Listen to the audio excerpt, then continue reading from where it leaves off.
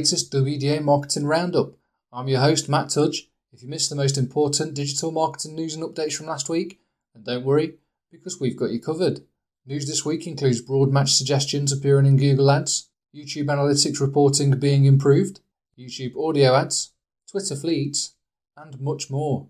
Let's get straight into it. Google. Small Business Advisors. Google has launched a new beta program called Small Business Advisors.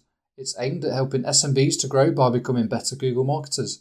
It's only open to small businesses in the US at this time, and the cost is $39.99 per session.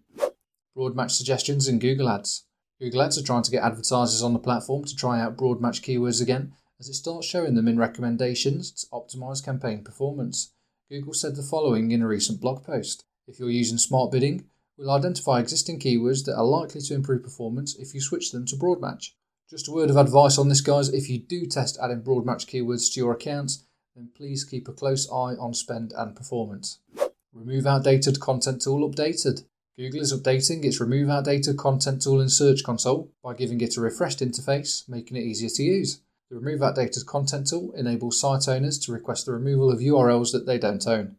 Disavow Links tool migrated. Google has moved the Disavow Links tool to the new Search Console interface, and in doing so, have also made it possible to download the file and see new errors related to it. The Disavow Links tool can be used to give Google a list of bad URLs pointing to your site that you want them to ignore. YouTube Analytics reporting improved. YouTube Analytics reporting has been improved to now show insights into traffic sources, giving content creators on the platform data on how their videos are being found online. The new report can be found in the overview area of analytics in YouTube Studio. YouTube audio ads. With the number of people using YouTube for their music and podcast player of choice, they are now launching audio ads, a new type of audio-based ad to reach music and podcast listeners on the app. Here's what YouTube said. Whether it's to squeeze in a living room workout before dinner, catch up on a podcast, or listen to a virtual concert on a Friday night, people are increasingly turning to YouTube as they spend more time at home. To help you tailor your media and creative approach to the different ways consumers are engaging with YouTube, we're introducing audio ads. So audio ads are now available in beta on Google Ads and displaying Video 360 on a CPM basis. Definitely something that's worth testing out. Facebook and Instagram. Facebook makes it easier for content creators to maximize their revenue. Facebook looks to help content creators on both Facebook and Instagram to maximize revenue opportunities by claiming ownership of duplicate content and associated ad revenue. Using Rights Manager, content creators can now set up new rules for detecting this content and then claim the revenue from it. Creators of all sizes are now also eligible to join Rights Manager. Instagram gives users the option to opt out of third-party data usage. Instagram has added a new data from partners setting that lets users on the app opt out of third-party data usage that is currently used by Instagram to help deliver more personalised ads. Instagram keyword search. It's now possible to search for content on Instagram using keywords instead of just being limited to hashtags or locations. We're not entirely sure how Instagram decides which content to show for a given search yet, but time will tell. The update should improve content discoverability on the platform, and of course, there is now the potential to optimise for Instagram SEO. Definitely something to keep your eye on, guys, and stay tuned as we hope to have more news on Instagram keyword search in the future. Twitter introduces fleets. Twitter has introduced fleets, which is basically their own version of stories. Fleets are temporary tweets that last for 24 hours before disappearing, and according to Twitter, they've been launched to encourage more tweets following user feedback. Here's their explanation. To help people feel more comfortable, we've been working on a lower pressure way for people to talk about what's happening.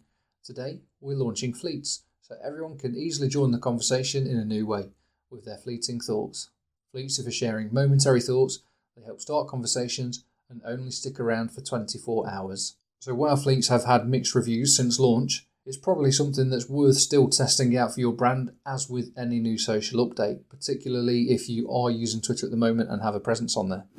Twitter tests a new audio-only Spaces feature. So in addition to the launch of tweets, Twitter has begun testing a new audio-only space option. The feature is designed to allow users to create audio rooms that their followers can join in and either just listen in or engage in discussion. Twitter is planning on limiting this initially to try and avoid potential misuse.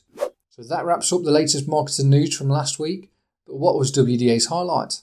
Our highlight for this week is Instagram's keyword search.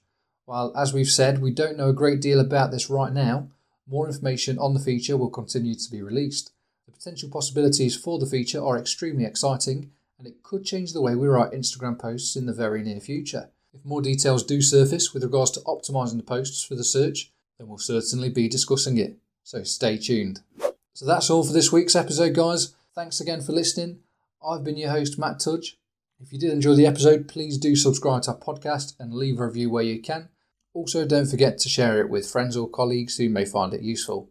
Follow us on social media if you're not doing already. We're on LinkedIn, Twitter and Instagram. Until next time.